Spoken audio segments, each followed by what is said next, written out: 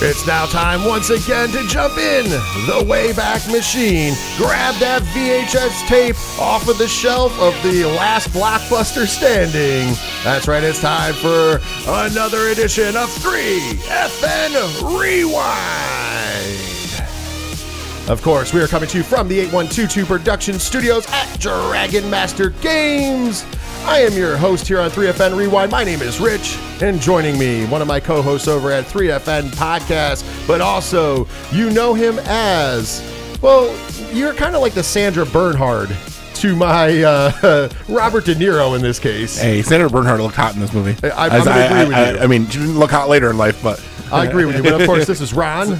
So I'm hot. So you're saying I'm hot? Yeah, you're hot. I'm hot. Nice. You're a hot guy. I love it. Well, a hot chick in this case. No, I don't know. whatever. I don't know. If I want to get a DMCA, I would play hot chick right now, just for you. just for you, Ronald. Well, we are back, and of course, we're kicking off the month of February here on 3FN Rewind with a classic movie, of course, falling within the parameters of the 40 and 30 year anniversary in celebration of me just turning 40 recently. So with that, we are going to be reviewing The King of Comedy, which I will say, you know, a lot of times I say classic, like I did for Nowhere to Run, and it's tongue in cheek, but in this case, this is really a classic movie. Yes, it is. A truly classic movie. But before we dive into The King of Comedy, we need to take care of some business and let you know how to get a hold of us. And it's very simple. For all of the links that you're going to need, you just have to visit 3fnpodcast.com. Right there at that website, you're going to find all the social media links. You'll find the Patreon link, patreon.com/3FN Podcast. For as little as $1 a month, you get a ton of extra bonus content, plus you help support the show. Also, while you're there, there's a TeePublic link. There's links to friends of the show, like the ODPH podcast. There is also links to the musical directory to have you support the bands who support us by allowing us to use their music so we don't get hit with those dreaded DMCAs. Of course, make sure you follow all those bands and support them on Spotify, YouTube Music, and Bandcamp. And last, but certainly not least, is the local sponsors who help bring this show to you and all the shows we do here on the 3FN Podcast Network to you commercial free. And of course, the main sponsor for 3FN Rewind is our good friends at Dragon Master Games. For all of your Magic the Gathering and gaming needs, visit them on the World Wide Web, dragonmastergames.com. And of course, if you forget any of those links, it's simple. Just go to 3fnpodcast.com. Well, Ron, we're getting in the Wayback Machine. We are going way back into time to talk about, you know what?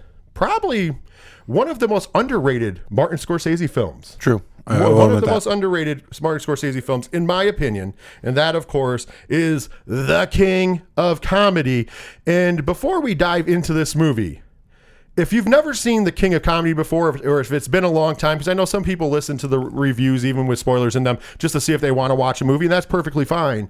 You're going to be really familiar with this movie because throughout the movie, and at the end, I'm going to really get into it, this Todd Phillips, the Joker, I should say, Yeah. took a lot of inspiration, in quotation marks, from this film. Yeah, well, all the way. All the way. And although giving credit, did pay homage, bringing Robert De Niro full circle in The Joker, as he then becomes the comedic talk show host instead of the psychopath. Yes. So, before we go any further with this movie, we always like to start off and let you know about a synopsis from IMDb. And usually I pick a couple different ones, and this one does have a couple different ones. I'm not going to pick the overwinded ones. Are you ready to hear some synopsises? Sure. Or is it synopsi? So, That's a good question. At home, let us know. Hit us up on the social medias, because I'm not sure. I'm going to have to look into that. Oh, shit. First of all, the first synopsis is Rupert Pupkin is a passionate yet unsuccessful comic who craves nothing more than to be in the spotlight, and to achieve this, he stalks and kidnaps his idol to take the spotlight for himself. That's a little loose. I don't know if I agree with that completely. No. We'll talk about that more. The second one we're going to read for you, Rupert Pumpkin, or not Pumpkin, Pumpkin, is obsessed with becoming a comedy great. However, when he confronts his idol, talk show host Jerry Langford, with a plea to perform on Jerry's show, he is only given the runaround. He does not give up, however, but persists in stalking Jerry until he gets what he wants. Eventually, he must team up with his psychotic, Langford-obsessed friend Masha to kidnap the talk show host in hopes of finally getting to perform his stand-up routine. Once again, I don't think that's a very good synopsis either. No. Because they miss a lot there. And so we'll go with this final one. Rupert Pupkin, De Niro, desperately wants to become a comedian and approaches popular talk show host Jerry Langford, Jerry Lewis, for a chance to perform on his show. After being given the runaround, Rupert teams up with his psychotic Langford-obsessed friend Masha Bernhard to kidnap Jerry in hopes of finally getting to perform his stand-up routine. That's a little closer, but still off. Yeah. None of these synopses really kind of nail what the King of Comedy is. There's a lot. I mean, I do understand that there's a lot involved, but like, I would, it's not that complicated. No. In my opinion. All right, so let's dive into the stats now. And first of all, it was released on February 18th of 1983, sufficing the 1983 rule. However, it was released in Iceland in 1982. I thought that was a weird, like, early, like, place to release. Usually you see places in, like, London or Japan or China sometimes, but, like, Iceland. Yeah, I don't know. I'd have to do a little history on that. Maybe there was funding there that I didn't look into when I was doing some looking up. But 1983, February 18th in the United States and the rest of the world. The runtime of this movie, 109 minutes. Of course, I already mentioned this before, but the director of this movie is the legendary, and I mean this, certified nerd director, if you will, Martin Scorsese. Martin Scorsese's first movie he ever made was New York City, Melting Pot in 1967. And then the 70s started to be very good to him because Taxi Driver, going into the 80s with Raging Bull. Of course, this movie, then Goodfellas, Cape Fear, Casino, The Departed, Shutter Island, The Irishman was one of the last ones he did, and so many more. And I know he's got stuff in the works all the time. Legend. I always forget about Cape Fear. Yes. And I always forget it's his movie. And I want to make this observation. We talked about this yesterday when we're recording with the owner, one of the owners of Dragon Master Games. It's interesting because Scorsese, early in his career, a lot of work with De Niro, and then he switched to DiCaprio. Yeah. So he always has that one star that he works with primarily, because you got to remember, Taxi Driver, De Niro. Yep. Raging Bull, De Niro. Goodfellas, De Niro. Cape Fear, De Niro. Casino, De Niro. And then you go on. The Departed, Shutter Island. Those are both with DiCaprio. And then Irishman is actually with De Niro and Pacino. Yeah. So, like, he's got his two favorite actors, and there's nothing wrong with that. No. Nothing fucking wrong with that at all. I think that it's amazing that the high caliber actors he works with, also a high caliber director, I think that's a winning success. Always. Next up, the screenplay for this was written by Paul D. Zimmerman. His first movie that he did as a writer was Lovers and Liars in 1979. After that, he didn't do a lot of big, like, movies. He did Consuming Passions, which is his next biggest one, but a lot of small things, and he had very few credits as well. Unfortunately, Paul D. Zimmerman passed away from colon cancer on March 2nd, 1993 at the age of 54.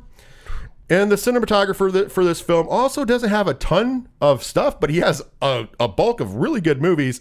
Fred Schuller, his first movie that he directed was Gloria in 1980. Oh, Jesus. Talk about a movie to fucking start your directing career on. Stir Crazy, Arthur, Easy Money, Fletch, and Armed and Dangerous rounds out his cinematography. Amazing. Yeah, I'm just going to throw that out there. That's a great career. You don't even have to have a ton of stuff to have a great career. Well, that's going to bring us to the fun part, because every movie has to have these. I think it's time to talk about the actors. For the love of God, will someone please punch me in the face so I can see some scars? All right, and the stars of this film are pretty easy because, of course, in the starring role, Robert De Niro playing Rupert Pupkin.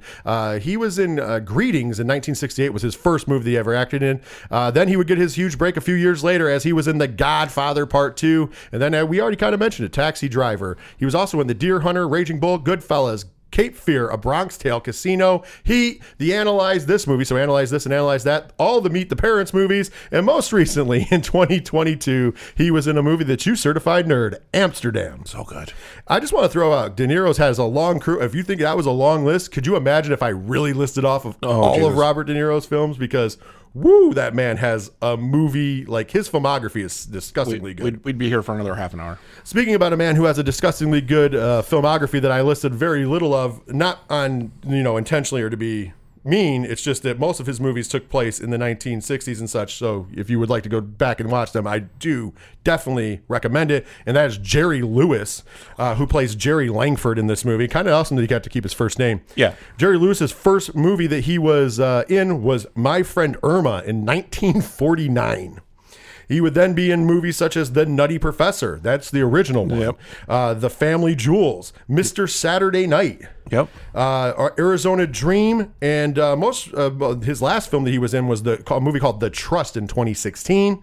Unfortunately, the late great Jerry Lewis passed away on August 20th of 2017 at the age of 91. Also, Jerry Lewis was very well known for the muscular dystrophy fundraiser he did every year. So you gotta love Jerry Lewis. I heard in real life he was a real prick. Probably was.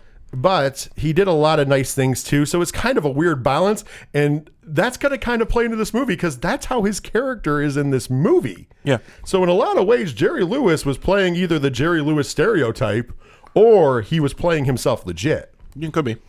Next up was a young Sandra Bernhard playing Masha. Before this movie, her first movie was Nice Dreams in 1981. You would later see her in Hudson Hawk, The Late Shift. That was the movie about the late night wars between Jay Leno and David Letterman. Yep. Also, she was in Zoolander and most recently American Horror Story. She's played a role in that in a couple seasons. Yes. And Sandra Bernhard, you know her from also Roseanne and a ton of other things. Sandra Bernhard, when you were born in the 80s like me, or even Ron, who was born in the 70s technically, but you grew up in that 80s, 90s range, you would see her on MTV and shit like that all the time, TV shows. She'd pop up as herself on things all the time. And the last person that I'm going to list off as starring in this movie is Diane Abbott, who played Rita Keene in this movie. Of course, her first major motion picture, Taxi Driver in 1976. So it was she was reuniting with Scorsese and De Niro. She was also in a movie called Day After Day in 2017. She only has 14 projects on her IMDb. A lot of them are like smaller movies, and there's some theater and also some TV spots. But I thought she was really tremendous in this movie. She's not in it for a long period of time, but she is one of the main stars. Those are the four main stars of this film. You know, you also have Ed Hurley in the movie as himself. He's an announcer and he's in it as himself. Lou Brown is the band leader. So basically a lot of people playing themselves in this movie. So it's definitely one of those things that I want to throw out there that it is definitely a movie that you should check out. We're going to say that early as a recommendation, even though we don't do that here with the no spoilers. And also big shout outs to Scorsese for putting his mother in this movie. Catherine Scorsese is the voice of Rupert's mom, since we never see her. Oh, nice. So shout outs to Martin Scorsese for putting your mom in the film. And honestly, I mean that wholeheartedly because that's fucking awesome. No, I realize that you don't see her at all, kind of like Big Bang Theory nowadays. So, ready for this? We're going to talk about that because I think there's an interesting part at the end of this movie that might explain that even. So, budget of this film was $19 million. Ron, this was a fucking box office disaster bust. It made less than $5 million. Oh, okay. $2.5 million to be exact. I'm not even going to let you guess. That's how bad of a bomb this movie was. Wow. That's and really odd because Raging Bull had come out at this point. This is not Scorsese's first big movie. No, people just didn't get it. That's the problem. This is definitely a different movie, so I can understand that. And Taxi Driver was also out, so I mean, this is more in the vein of Taxi Driver, but with less action. Yeah. And I'm not saying that Taxi Driver is an action film, but there is more kind of like action-esque beats, if you will. Yes. Upbeat. This movie is this is a story. There's not really much to the action and I shouldn't say act because like I said, it's not an action movie, it's a drama, but there's not as much to it as basically even the kidnapping is lame. And I'm not saying that in a bad way, but this movie is more meant to be psychological. This movie is more to be a thought-provoking movie. This movie being called the King of Comedy, I really truly believe, is because this is a comedy in the Greek sense of comedy. Oh, yeah. Like, this movie is a Greek comedy. This is not there is chuckle points in this movie because there is funny stuff, but it's not meant to be a comedy. It's meant to be a Greek comedy. So it's very tragic, very downtrodden. So let's kick right into the movie, shall we? Yeah. one of the things I think this movie does far and beyond and amazingly well is it takes you out of what is real and what is not, but it doesn't get you lost. You know when you're in a fantasy world for the most part, because our main character, Rupert Pumpkin, is a crazy fan, basically. He's got mental problems. I don't know what we would call them these days. I wouldn't quite say it's schizophrenia. I would say it's more of a psychotic thing because he sees, things that aren't there. And in his head, he has built this relationship with Jerry Langford, who is this very successful night show host. Think about Johnny Carson. That's kind of the role, pretty much. He's Johnny Carson. If you're a comedian and you want a big break, you have to be on Jerry Langford's show, The Jerry Show. If you want to, he's going to be, he's the mover and shaker. Yes. And so, therefore, he's studied everything. And we find the movie, I like how opens hot. You introduce instantly to Jerry Langford because we get to see a little portion of his show. He's doing a monologue. He's having a lot of fun. And then we go to the post show where everybody is clamored outside of the studio to get autograph books signed, which is a big thing back then. Yeah. And not like now where you have it all cordoned off. People had more access then, which obviously as years would go on, that would change. Yes. So we get introduced there to Rupert, who is in his finest suit, looking very Jerry-esque. Oh, very much. And so. the crowd knows Rupert very well, as we find out. Because he's always there. Oh, yeah. And he's a guy who we find out later on has gotten autographs since he was a kid. Yeah. So he's got tons of autographs. Marilyn Monroe and you name the actor or actress, he has it. Yeah, and then like somebody was like in the background, you hear, I have so and so. I'll trade you this for Barbara Streisand and somebody else. He's like, I'm not interested in that. Yeah, like they're all like trying to put, like baseball cards, trade signatures. And of course, finally Jerry does emerge and they get him to his car. But when he gets in the car, a crazy stalker fan is in there trying to kiss him, and that is Sandra Bernhardt's Masha character. And that's how we get introduced to Masha. Right up Diesel's alley. Exactly. I mean, Diesel wouldn't have jumped out of the car like Jerry did, though. Jerry gets out of the car, the crowd is kind of getting dispersed, and Rupert seizes we get the opening credits first. We have a freeze frame of Masha slamming on the window, and Jerry looking in fear, and Rupert standing to the side.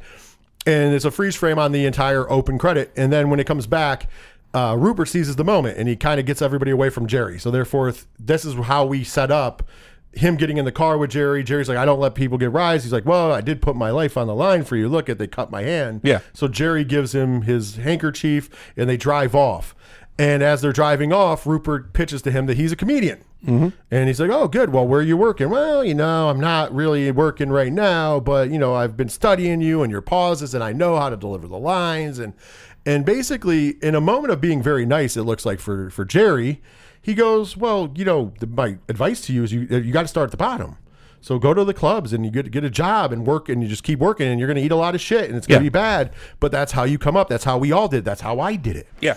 And that's just, and what's is great sound advice for anybody who's going to be a comedian. So you see Jerry's giving him initial advice, even though he's kind of like, oh, this guy's a little weird, but I think he means well. Yeah. And then he says, hey, call my secretary and we'll send her over some of your work or whatever.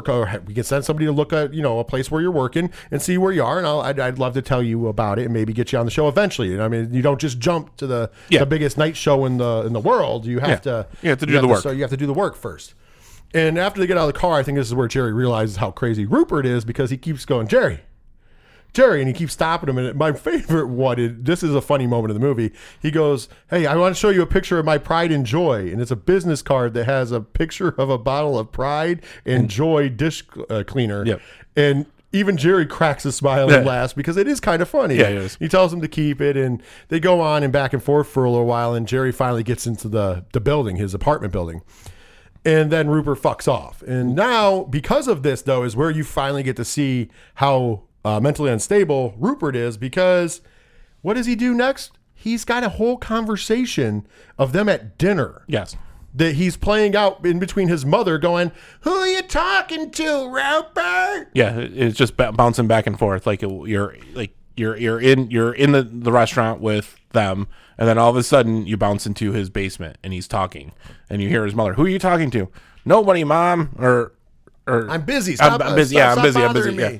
And then, Rupert, it sounds like you're talking to somebody. Because it'll go back to like his fantasy in his head where he's at dinner and Jerry's asking him to take over his show. Yeah. For 6 weeks. 6 I'm just weeks. asking for 6 weeks. And he's getting asked for autographs. And every once in a while, when his mom yells in, you go back to reality where he's just sitting in his basement. Yeah.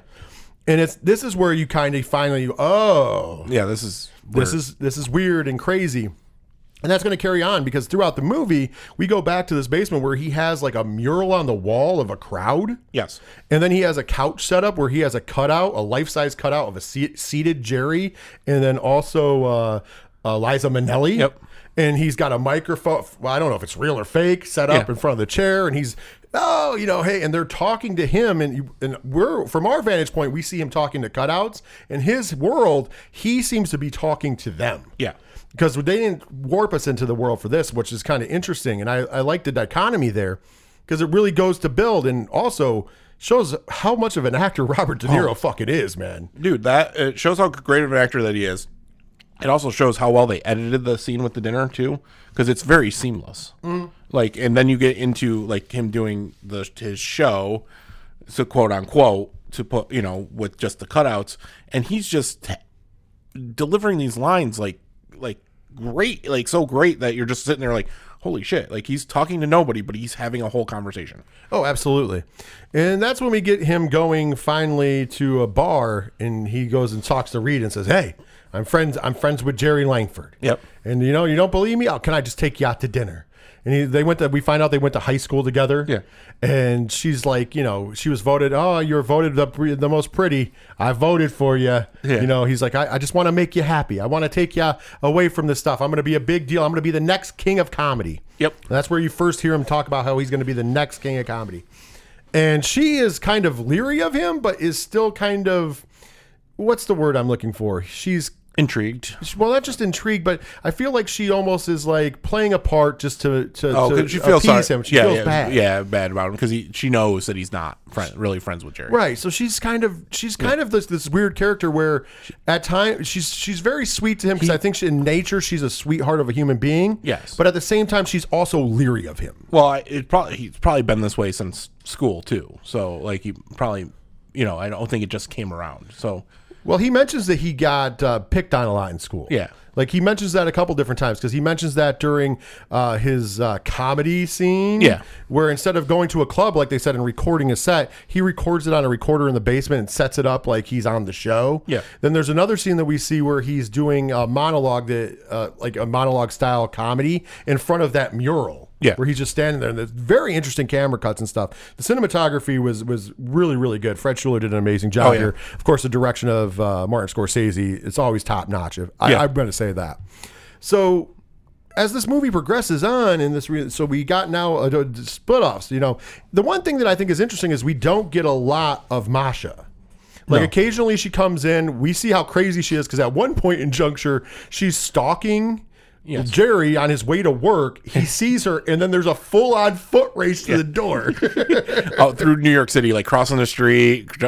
Does she? She almost gets hit by a car. Yeah. He almost gets hit by a car. Yeah. They're not bumping into people because outside the studio, the studio offices, it's super busy. Yeah. And he just gets in, thankfully, ahead of her. It's fucking crazy to watch, and you're just like, but at the same time, it's amusing. But you're getting this world where this man is being stalked. Yeah. And I wouldn't say as much that Rupert stalks him. Rupert in his head is mentally ill and thinks that they're friends. Yeah. And he's never really stalking him. He's just kind of badgering because he hears what he wants to hear and then he makes up the rest. Yeah. So because he offered to buy Jerry dinner during that initial conversation, he is convinced that they're friends and that they should have dinner together. And he's also did not hear the secretary portion. He's evaded that he wanted him to come and meet with him. Yes. And set up a meeting and that they were going to work on his material. This is what he made up in his head. So he's not really stalking him per se. Whereas, yes, I know that Masha is also mentally, has a mental issue as well. However, she is a straight stalker. In her head, they're lovers. Yeah. But she is stalking him. Oh, all the way. 100%. Like she creeps on him. She knows when he leaves the house. She knows everything about him. Knows when he's sleeping. Knows when he's awake. Knows exactly where he is. So like she's the classic stalker, whereas Rupert's not really the classic stalker. He literally, legitimately thinks from that conversation in the car that they're friends. Yeah. Prior to that, he was just obsessed. He was like, an obsessive fan. not stalking Jerry. Yeah. After that conversation, he now believes that they're friends because in his mind, he heard different than what the conversation really was. Exactly. So he ends up calling the office and bombarding the office. He ends up going up to the office and sitting there. And finally, they send out Mrs. Long, who is one of the producers of the show. Yes. And she says, hey, basically tells him exactly what Jerry had said. Hey, listen, you should be working in front of crowds. When you get work, we can send a scout out. Just go book some time and we'll send a scout out. Yeah. Absolutely. Jerry has said that, he remembers talking to you. Go out there and do that. Well, I don't really have. Can I tape something? Yeah, but if you have a tape, bring it. We'll listen to it. Yes. We'll listen to it. Like, absolutely. So they're really being nice to him because I really think that everybody doesn't think that he's a danger or a threat. No, not at this time. He's just trying to get his foot in the door. And they understand that because that happens all the time. But at least he's nice about it. He's always dressed in a suit. He looks nice. He's very polite. He's very well-mannered. And I think that that's really where it goes when you first meet him as far as the office workers go because they're like, it's okay. It's okay. Yeah. That changes very quickly. Because after he delivers the tape, he's basically, okay, so when will I hear from you? And she's like, well, we could probably listen by tomorrow, if not Monday, because obviously I'm assuming it was a Thursday. Yeah. Because if you're going to listen to it and Friday's a possibility and then Monday's the other, I'm assuming it's Thursday. So he's like, well, I'd really would like to have the feedback but sooner. And she goes, okay, I'll tell you what. How about you come by at 4:00 tomorrow? Which would be Friday, and we'll I'll listen to it and we'll talk. I'll give you some criticisms and stuff, and we'll see where you're at. And very nicely, I thought she did a very good job of that. And obviously you could tell she's leery of him, but once again, he's coming across as a super nice guy. He just looks like a guy who's trying to make it. Yes. So the next day we get that meeting, and that's where they finally have, oh shit, this guy's crazy. Yes. Maybe not a threat at first, but crazy, because she says, oh, once again they tell him Jerry's not there. Mind you, this is the same day that Masha chases Jerry into the building. Very much so. So she says, oh, he's not there, but I listened to your tape.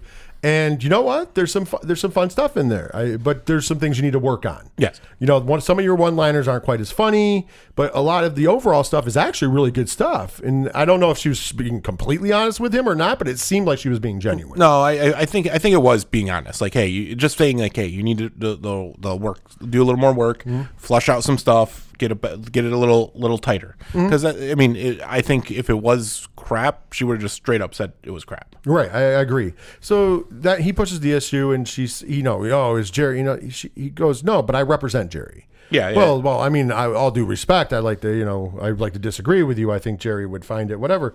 And she goes, well, here's the thing. You have an upside, but you need to work on it. Yeah. Like it's not that's all I'm going to do, and we're not going to book you.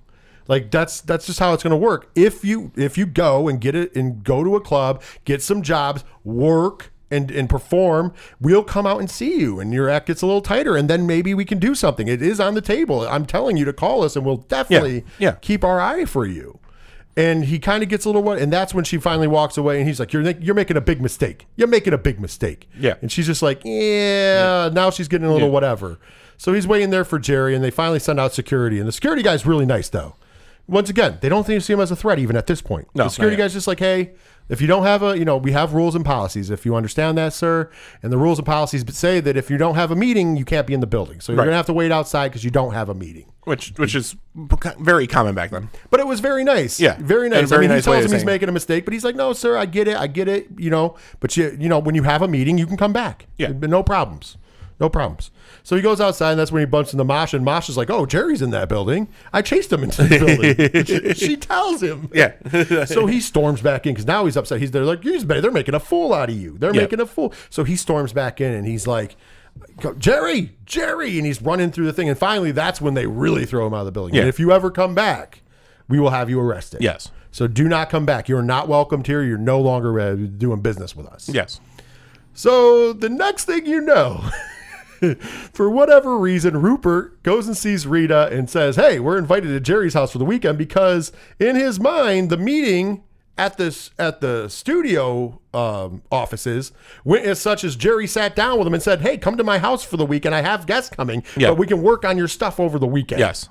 So he believes in his mind that he's been invited to Jerry Langford's house, which I'm assuming is in Long Island. Because it's not his apartment. Well, it's not his apartment because they go out of town. Remember, they take the train out. So I'm assuming Long Island. Someplace with a golf course because he comes in with a golf club. Right. Yeah. Usually people that are rich in New York City live in Long Island. So that's where I'm going to go with it. It was Long Island. Maybe out in the Hamptons. They don't really get specific because it's this gorgeous, gigantic house, and he's out golfing. So when they show up, the poor butler,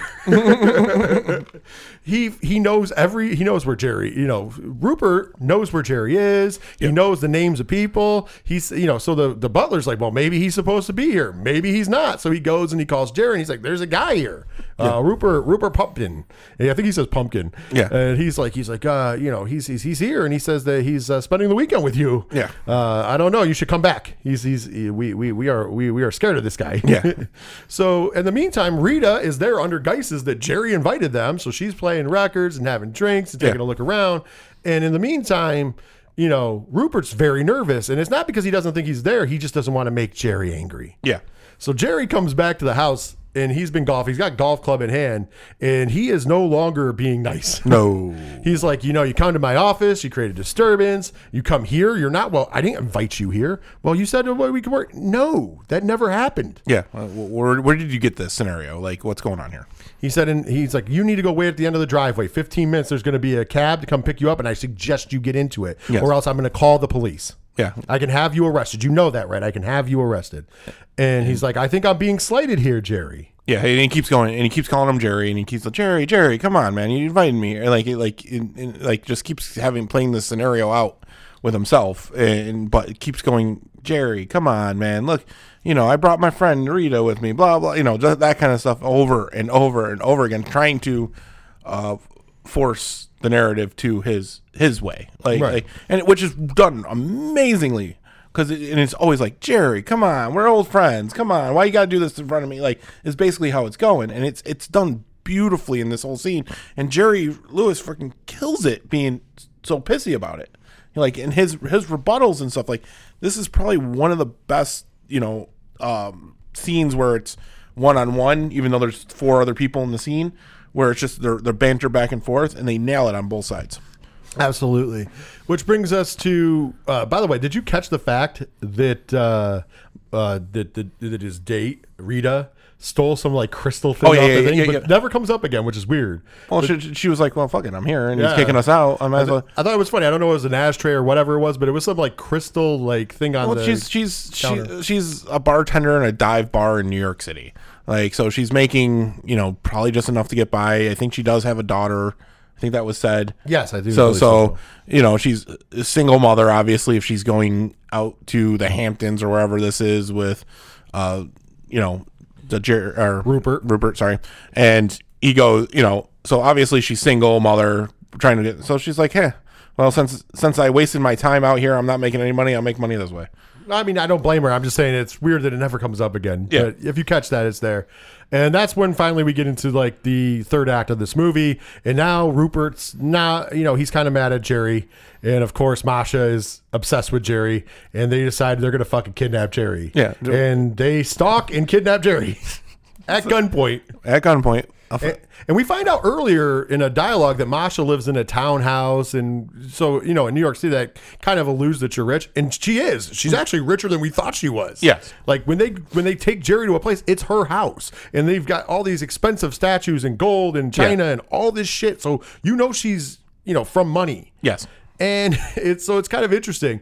And they have Jerry call the studio. I always thought this part was funny to me. He called the studio with cue cards. And they make this hilarious because Jerry's at gunpoint. He calls and he says, this is Jerry Langford. Put Thomas on the phone.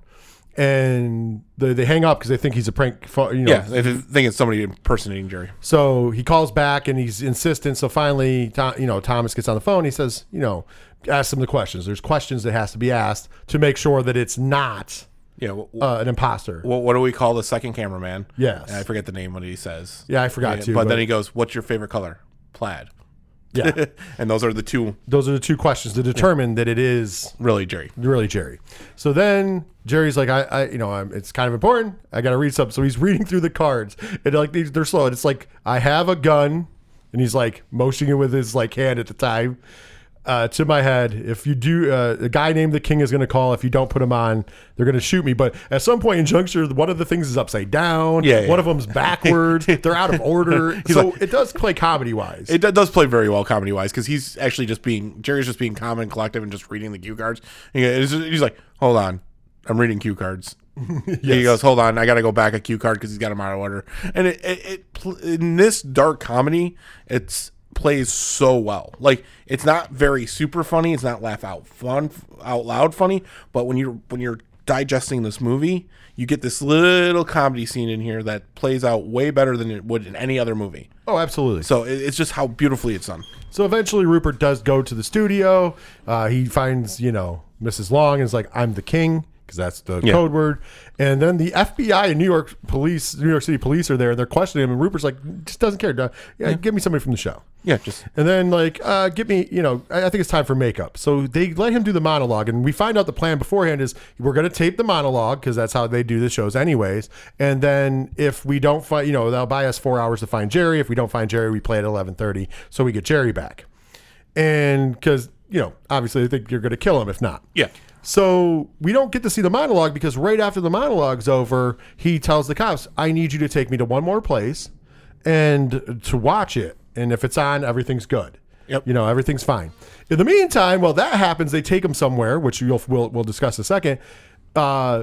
Basically, Masha is trying to seduce Jerry because she's left alone and he's taped to a chair, excessively taped, and she's like, let's do something fun. Well, I've never had sex on a table. Well, I've never even ate at this table, let alone have sex on it. it's taped by masking tape, nonetheless. Yes. And so she thinks, she strips down to her underwear and she's cutting him out of the chair so she can, he goes, have sex with him. Yeah, take off the tape, baby. That's basically what he says. Yeah. And he's calm, and then the gun's on the table, so as soon as the tape's off, he pounces and grabs the gun and he shoots at her. And it's fucking a fake kid's gun. Yeah, it just goes, fires. click. It's not really a Nerf gun. It fires some projectiles out of it, but it's it's a kid's gun. Click. And he's like, he hits her 3 times. And I love it. He looks and he's just like, and throws it on the ground, and he's backing her down, and she's just like, Jerry, I don't understand, what? And then he just punches her and leaves.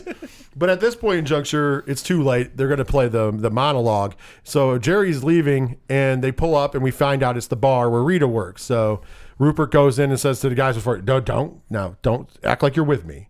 I don't want, people to know. Yeah. So he hops up on the bar, changes the channel, which a bar patron was pissed about, and then we get to finally see the monologue. Yeah. Which, by the way, the monologue is funny. Yeah, it is. I want to say this, though. I think we learned a lot more in that monologue because I think that monologue is a biography of his real life. Okay, I can see that. If you think about it, he talks about how the kids picked on him. Yeah. He talks about how he was the only one that graduated in traction. Yeah. He thought that the only way that the kids graduated in high school was by beating him up. He talks about how his dad was an alcoholic and his mom's an alcoholic, and they would throw up. So he thought being a grown up was throwing up. Yeah. I mean, he's making it a lot more funny. And here's where I want to come in about the mother. He says that his mother died 9 years ago. Oh, that's true. So there's a possibility, and I'm not saying he killed her or anything. There's a possibility she did die 9 years ago, left him whatever, and the voice he hears is his mother's voice, but she's not alive. She's probably buried somewhere. Oh, yeah, probably. Yeah, I can see that now. It doesn't look like he committed any other crime, so I don't think it's a psycho situation. No. Well, no. I mean, it is with the voice of the mother, but Yeah. I don't think the mother's sitting in a rocking chair. No, because he's too. I mean, I understand Psycho. He was clean cut too, but he's too clean cut and he's never upstairs though. Right. And So- you only hear her, you never see her. So I mean, maybe. So I'm thinking because think about it, he's not lying about anything else in the monologue, because let's go to the end of the monologue where he says, the only reason I'm here is because Jerry's tied up in a chair right now. Yeah. And the crowd laughs. And he goes, oh, you guys, I'm glad you think it's funny, but it's true. Right now, he's taped down to a chair somewhere in Midtown. That's the only reason I'm on television. And then he makes the line that is really, really poignant, and he says, but it's, you all will find out tomorrow. But I'll tell you this, it's better to be the king for the night than a schmuck your whole life. Yes, but it could also be the back to the mother thing is maybe that was what actually really broke him. 9 years ago when she died? Yeah, and Possibly. then this was his setup because it would take time to get all that stuff together, and would be I'm not saying 9 years whatever, but it would take time to get all that a suit, all that stuff, and get stuff working, and then get the infatuation with Jerry. So maybe the catalyst of it was his mother dying. There's an interesting scene though. as they're watching in the bar, and then they arrest Rupert. But there's at the same time, there's an interesting scene where Jerry is standing outside of a television store. Yeah. Because this is old enough to go. There's TV stores. And on the TVs, every one of them, there's like 10 TVs in the window. All of them are playing the monologue. Yeah. Like, obviously, he can't hear the sound. It's Yeah. inside of a store. He's outside. And as he looks at the screen, he has this look of, like, disdain. Oh, yeah. And I thought that was an interesting shot. And I thought that was an interesting... I mean, obviously, I understand why he'd be upset, but I think that was an interesting shot. Yeah, it was. So we find out, because the movie doesn't end there. He gets arrested. By the way, the cop has a great line. Cop's like, you know what? I wish I could have arrested whoever wrote that little bit you did there. It was terrible. It's a crime against humanity. And he goes, I did it too. He's like, oh man, well, while you're away, you need to really work on things so that you really suck. Which I thought was weird, because I don't know, maybe that's not the real monologue that we got. Maybe it was a delusion again, because everybody seemed to think it was funny. Like, not just the studio audience, the people there was the patrons of the bar that were chuckling about it. Maybe, yeah. So I don't know. After you've said it that way, it does go. It could be a bad monologue, but yeah, in his head, it's that perfect monologue. Remember the Joker does that. It's not a monologue though. He's at the club and they show it on the show. Yeah. So we'll get to that. I want to tie in the Joker here in a second, but let's get to the end of the movie, because the end of the movie I think is genius as well. Great Scorsese ending, because from there we go to basically reporters and newspapers talking about Rupert and what happened. And you find out that, 87 million people were tuned into that monologue, and people are, Rupert mania is running wild. And he got sentenced to 6 years at Allenwood in Pennsylvania, which is an insane asylum. Yeah. And we find out that while he's there, he's saying he's penning his memoirs, and he's planning on things, and he has an agent. And then they say, then it switches over. He got out, only served 2 years there. They deem him better. His book is a bestseller. And we end on him being on a set of some TV show, whether it's his or not. And, they announce him, but the announcer keeps announcing him. Yeah. And keeps announcing him. And then it just fades to black. It's over. And I'm thinking that the end of the movie is one of those ones where I think Scorsese did it geniusly. It's your interpretation. Yeah. It may be real. It may just be what was in Rupert's head. Yeah. Because to me, like the first part, I think where they're talking about him going to prison or the insane asylum and all that happens, I think that could be real. But when it starts to morph over of him getting out early with a bestseller, and now he's on making $1 million, and then the one telling thing for me was the fact that the announcer keeps saying his name. Yeah. And not like in a natural way. Yeah. So to me, I'm going, is this him in the asylum pretending all this is happening? So we don't know. Yeah, you don't know. You're left on that cliffhanger. You can go either way with it. Like, you can be like, okay, so his memoir, but I don't think his memoirs would have been worth $1 million. So I'm on the way that he's still in the asylum. But I can see where you can take it either way. You have justification on both sides. Absolutely. Well, that's where I'm saying Joker did borrow heavily from this movie. Very much. And like I said, you can call it homage. I mean, De Niro was in the movie, and De Niro playing Murray is akin to the Jerry character in this movie. So he's gone from being the psychopath to being the host, the idol, if you will. And I thought that's an interesting turn. Obviously, it's not the exact same, but think about it. The love interest for Joaquin Phoenix is the bartender who, is running around things. He goes on a date. She's leery of him. Yep. He bombs, and it goes on TV instead of a monologue. So they did a little difference there. And of course, he ends up killing Murray, which is way different than this movie. Yeah. Well, in Joker, he's also like having his a whole relationship with her, and he doesn't have a relationship with her. So Right. Exactly. He has this whole friendship with Murray too. In his head. So like a lot of that is borrowed or homaged. And then even the ending, because in the ending, the question for the Joker was he's in the insane asylum. So how much of it was real? How much of it was just in his head in an insane asylum? Yeah, and if he killed her or not. Blah, blah, blah. Right. There's a whole bunch of things left in the air, right? Yeah. Which is fine and a perfect way to do it. And that's kind of right off the end of this movie. Like, you don't know where it really ends. And that's fine. I think that's one of the better parts of this film, is that the ending is so good. With that, Ron, do you have any other likes or dislikes about the movie after we've gone through and talked about likes and stuff and going over it? Do you have any other likes or dislikes for this film? It's just the typical stuff Fleur likes, like the Jerry and the conversations between Rupert and Jerry, like, really are amazing in this. Even the ones that are in his head, like, it's two great actors acting together, and they're solid. Like, it's just so good. Like, it's one of those movies that you'll need to see to understand what I'm saying, but it's if you're into two actors bouncing off each other. Like, this is one of those movies you need to see. Oh, I agree. I think this is one of those really like masterclass in acting. Jerry Lewis, I don't think gets the credit he should get for as an actor. I know that he was in a lot of funny comedies from like the 1950s, 60s. Yeah. That was his prime and heyday. And I mean, he worked throughout his life anyways. However, that's what when you think about him, you think about those funny movies. But even in those movies, he was delivering and acting. And in this movie in particular is one of the few movies in his resume, he did others, where he is playing a serious role. Yes. Like his role is not comedic at all. No. He has no comedy written for him. No. Even though he's the comedic late night host, I mean, we get a little monologue and stuff in the beginning of the movie, but that's only to set up the character. Yeah. But the character itself is troubled. That character isn't, the character's alone, first of all. Yeah. You notice that right away, that even though he's the idol of all these people, he's alone. Yeah. You never see a wife. You never see, anybody around him. He's alone. Yeah, He walks to work alone. He lives in this gigantic apartment alone. He lives in fucking this Hamptons house, or assuming the Hamptons, but somewhere on Long Island in a big summer home alone. Yeah, there's no wife, there's no girlfriend. There's no scenes where you see anything that shows that he has a wife or a girlfriend. Hell, you don't even see scenes where he has friends. Yeah. Yeah, like he's got his butler and his cook in this house, and that's it. Yeah, I agree. And the driver, and that's it. Like, so there's the three. And then, like I said, you have, great performance by De Niro. Sandra Bernhard brings in a fucking great psycho performance. Oh, I dude. loved it. But she wasn't over the top, because if she would have gone too over the top, it becomes a comedy. You don't go full psycho. Right. But you think about it. If she goes over the top, it becomes a real comedy instead of this Greek version of a comedy where it's more of a downtrodden, nobody has a happy ending, really. Yeah. Because if you think about it, she obviously ends up in a mental institute.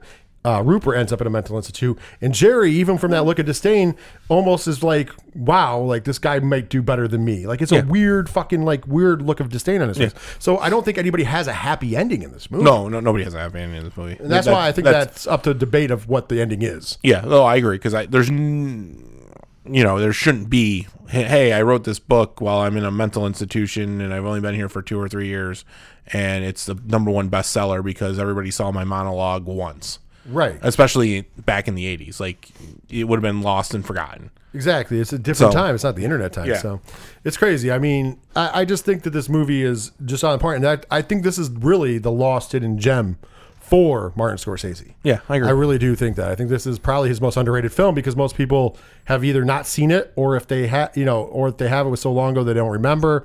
I just think this has become quite the hidden gem of a Scorsese film.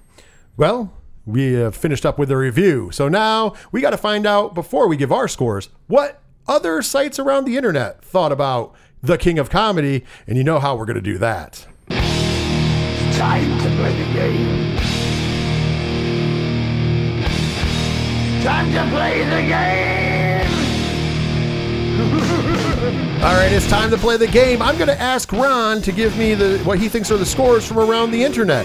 He is then either going to get if he's within 5 points, above or below, he's going to get the point. If he gets 3 right, he wins. If not, the house wins. And I will give you some clues because, that's more fair. All right, Ron, are you ready to play the game? Oh, yeah. Let's go. Okay, so first up is IMDb. Out of 10 using points, what did they give the King of Comedy? I will give you the clue that it is above a 6. 6.7's in my head. 6.7's in your head. You just made it short. It was 7.8. Well, okay. 7.8, a little higher. All right. Metacritic, out of 100%, what did they give the King of Comedy? Your clue is it is below the IMDb score, but still higher than 60. 72. You're going with 72, and you get the point because it was 73%. Nice. Next up is Rotten Tomatoes critic score. I'm going to tell you this score is tied for the highest of the scores. It is above the IMDb score if you changed it over to percentage, which was 7.8. So that would be 78%. What did they give the King of Comedy? 82. You're guessing 82, and just busted on that 90%. Okay. 90%. So Google users are 90%. Rotten Tomatoes users, you're saying they're 90? No, I'm saying Google users. Google users are 90? Okay, so Rotten Tomatoes. You said the highest one, so we know how Google users Tied are. with the higher one, yep. So Rotten Tomato users, this is a user score, the audience score. this number is still higher than the IMDb score, 7.8. I'm not going to tell you where else it stands. 88. You're going with 88? You get the points because it's 90%. Oh, it's okay. That's the one that was tied. That was the one that was tied. So it's you got one more to win, and it's the Google users, the dreaded Google Oh, users. so this is going to be a little lower. I'm going to give you the clue up front. The clue up front for this is it is still higher than the 78%. So go ahead. What did the Google user give the King of Comedy? 80. You're going with 80. And this is for the win, Ron. Do you think you got it? No. You feel confident? No. Oh, I did. Nice. You just skinned in by the hair on your chinny chin because it's 85%. Literally, if you would have guessed 79%, you would have It's busted. Google users. You stick with 80. There you go. Well, now that we have found out what other people around the internet think about it, it's time to give our scores. Yeah, well, that's just like your opinion, man. Okay, we're first up going to give you the nerd score, followed by my critic score. Of course, the nerd score is a recommendation score based on our critic score mixed with entertainment score, which means even if it scored low critically but was super entertaining, we might give it a higher recommendation score, and vice versa. The nerd scale is a 5-part scale, and it goes as follows. A 1 is no. This means that the movie is terrible. You should never see it. Run away from it as much as you can. A 2 is you've been warned, which means it's not quite terrible, but it ain't good. So you've been warned never to watch it. 3 is, it's good, which basically means that it's not a great movie. It's an average to good movie. You're not going to regret seeing it, but you don't need to run out and see it. You don't need to pay for it. If it just happens to be on, it's not like you're going to regret watching it, but it's probably not going to be above and beyond. The next spot on the list is Just Take My Money. And you know what? That's for the movies that are essential. Those movies you should go out see. They're the very good to great films. They're movies that you can add to your collection, spend some money on them, go see them in the theater if they're in the theater. If they bring it back to the theater, you can feel comfortable with it. It's something you're probably going to even add to your rotation. And last but certainly not least is the 5 slot, and that is the rarefied air known as Certified Nerd. These are the legendary movies that are a must. Movies like Jaws and Jurassic Park fall inside of the Certified Nerd and many, many more. With that, Ronald, what is your nerd score for the movie The King of Comedy from 1983, and why? I'm battling between two. I'm not gonna lie. Like it's definitely there. It is a solid movie. You need to see this movie. I'm not quite sure if it pushes to Certified Nerd. It's one of those movies. I just saw it pretty much. I'll say for the first time, even though I think I saw it years ago. I think it's a 4 for me. Show me the money! Like it.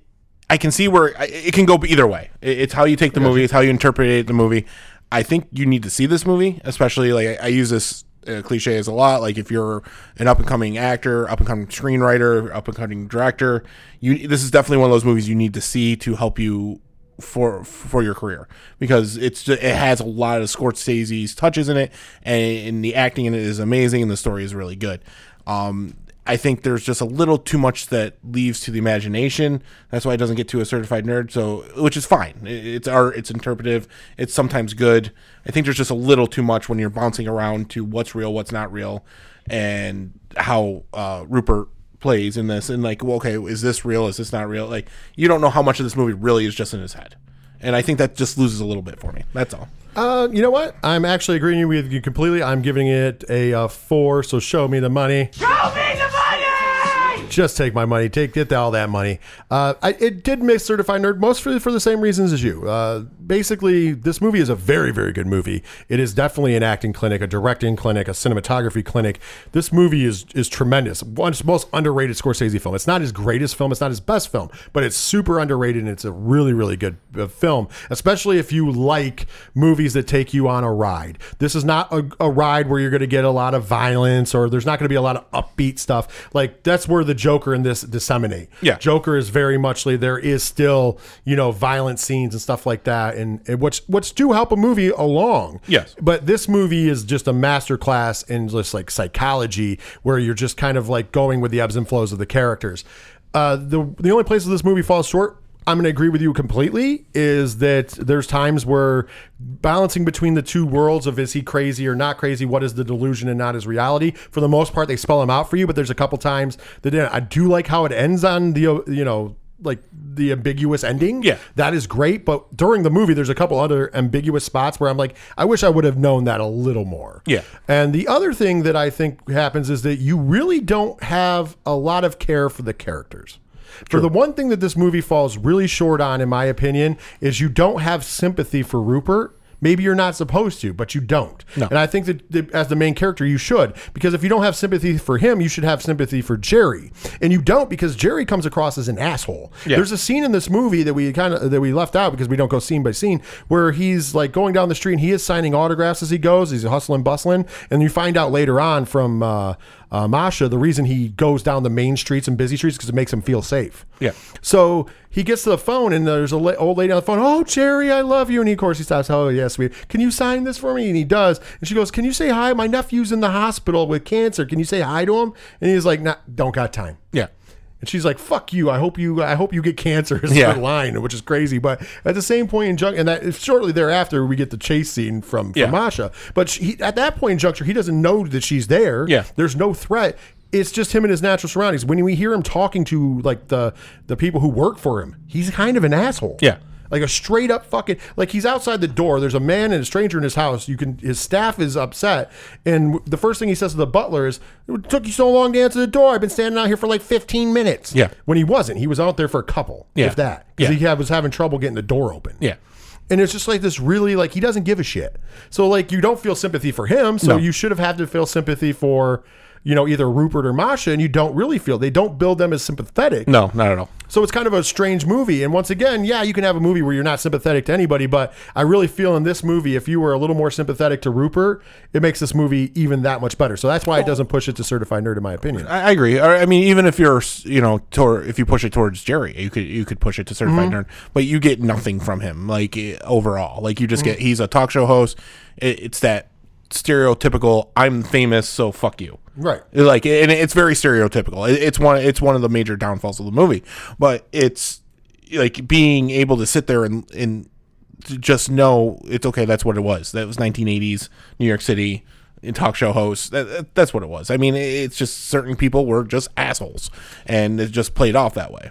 Well, with that, of course, the nerd score, we're both scoring it. Just take my money in the 4 slot. I'm giving it for my critic score an 8 out of 10. It just falls short, but it's not a bad thing. It's a great movie. If you've never seen it, I know that I had to go find it on Apple Plus TV and rent it for $3.99. I don't know why they don't carry it anywhere else. Maybe there's a pen deal with Apple for it. Maybe. If you got an opportunity to buy this in some kind of collector's Blu-ray or something, I would definitely do it. It's a great movie. It's a movie to have in your collection. If you are a movie buff, this is a movie for you. And if you've never seen The King of Comedy, please check it out. Definitely. Very, very good movie. All right. Well, if you agree or disagree with us, we always like to hear from you. So hit us up on the social medias. If you would like to find the social media links, it's simple. Go to 3fnpodcast.com. They're right there on the main page. Also there, the Patreon link, the link to TeePublic, the link to friends of the show, like the ODPH podcast. There's also links for the musical directory for the bands who support us with their music so we don't get the DMCAs. And last but certainly not least, the local sponsors of the show that bring you the shows commercial free every week, including the main sponsor, Dragon Master Games, for all your Magic the Gathering and gaming needs. Visit them on the World Wide Web, dragonmastergames.com. And if you forget any of that, once again, 3fnpodcast.com is your one-stop shop. That brings us to the end of this episode of 3FN Rewind. And of course, I hope you're checking out everything we do here, including the weekly flagship 3FN podcast, where we mostly review new movies. Sometimes we go into an older one, but mostly review new movies. And I'm also hoping that you're listening, if you're a horror fan, to 3FN Horror Show. It's one channel, all on here. If you find this show, they're all here. Check them all out. They're a lot of fun. We put a lot of work into it, and I hope we're entertaining you. We will be back later this month, in the month of February, to travel to 1993 because, like I said, the gimmick was 40 years and 30 years in the lifetime of me, and Loaded Weapon. National Lampoon's Loaded Weapon will be the second 3FN Rewind that came out in 1993. So Emilio! That's right. We will be visiting that at the second episode of 3FN Rewind for the month of February. Until the next time you hear us, whether it be on that episode or whether it be on the flagship 3FN podcast or 3FN Horror Show. For myself and Ron, I would like to say, take care of yourselves, take care of each other, and if you're ever in the mood to stalk a celebrity, just know That's not going to make you famous. And in real life, you're not going to just go to the insane asylum. They're probably going to put a bullet in your ass. Just a little cues there. So don't follow the king of comedy in real life. It don't work out, folks.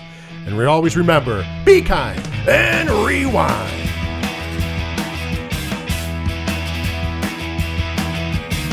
You look at me and you look divine. You've been stuck inside my mind.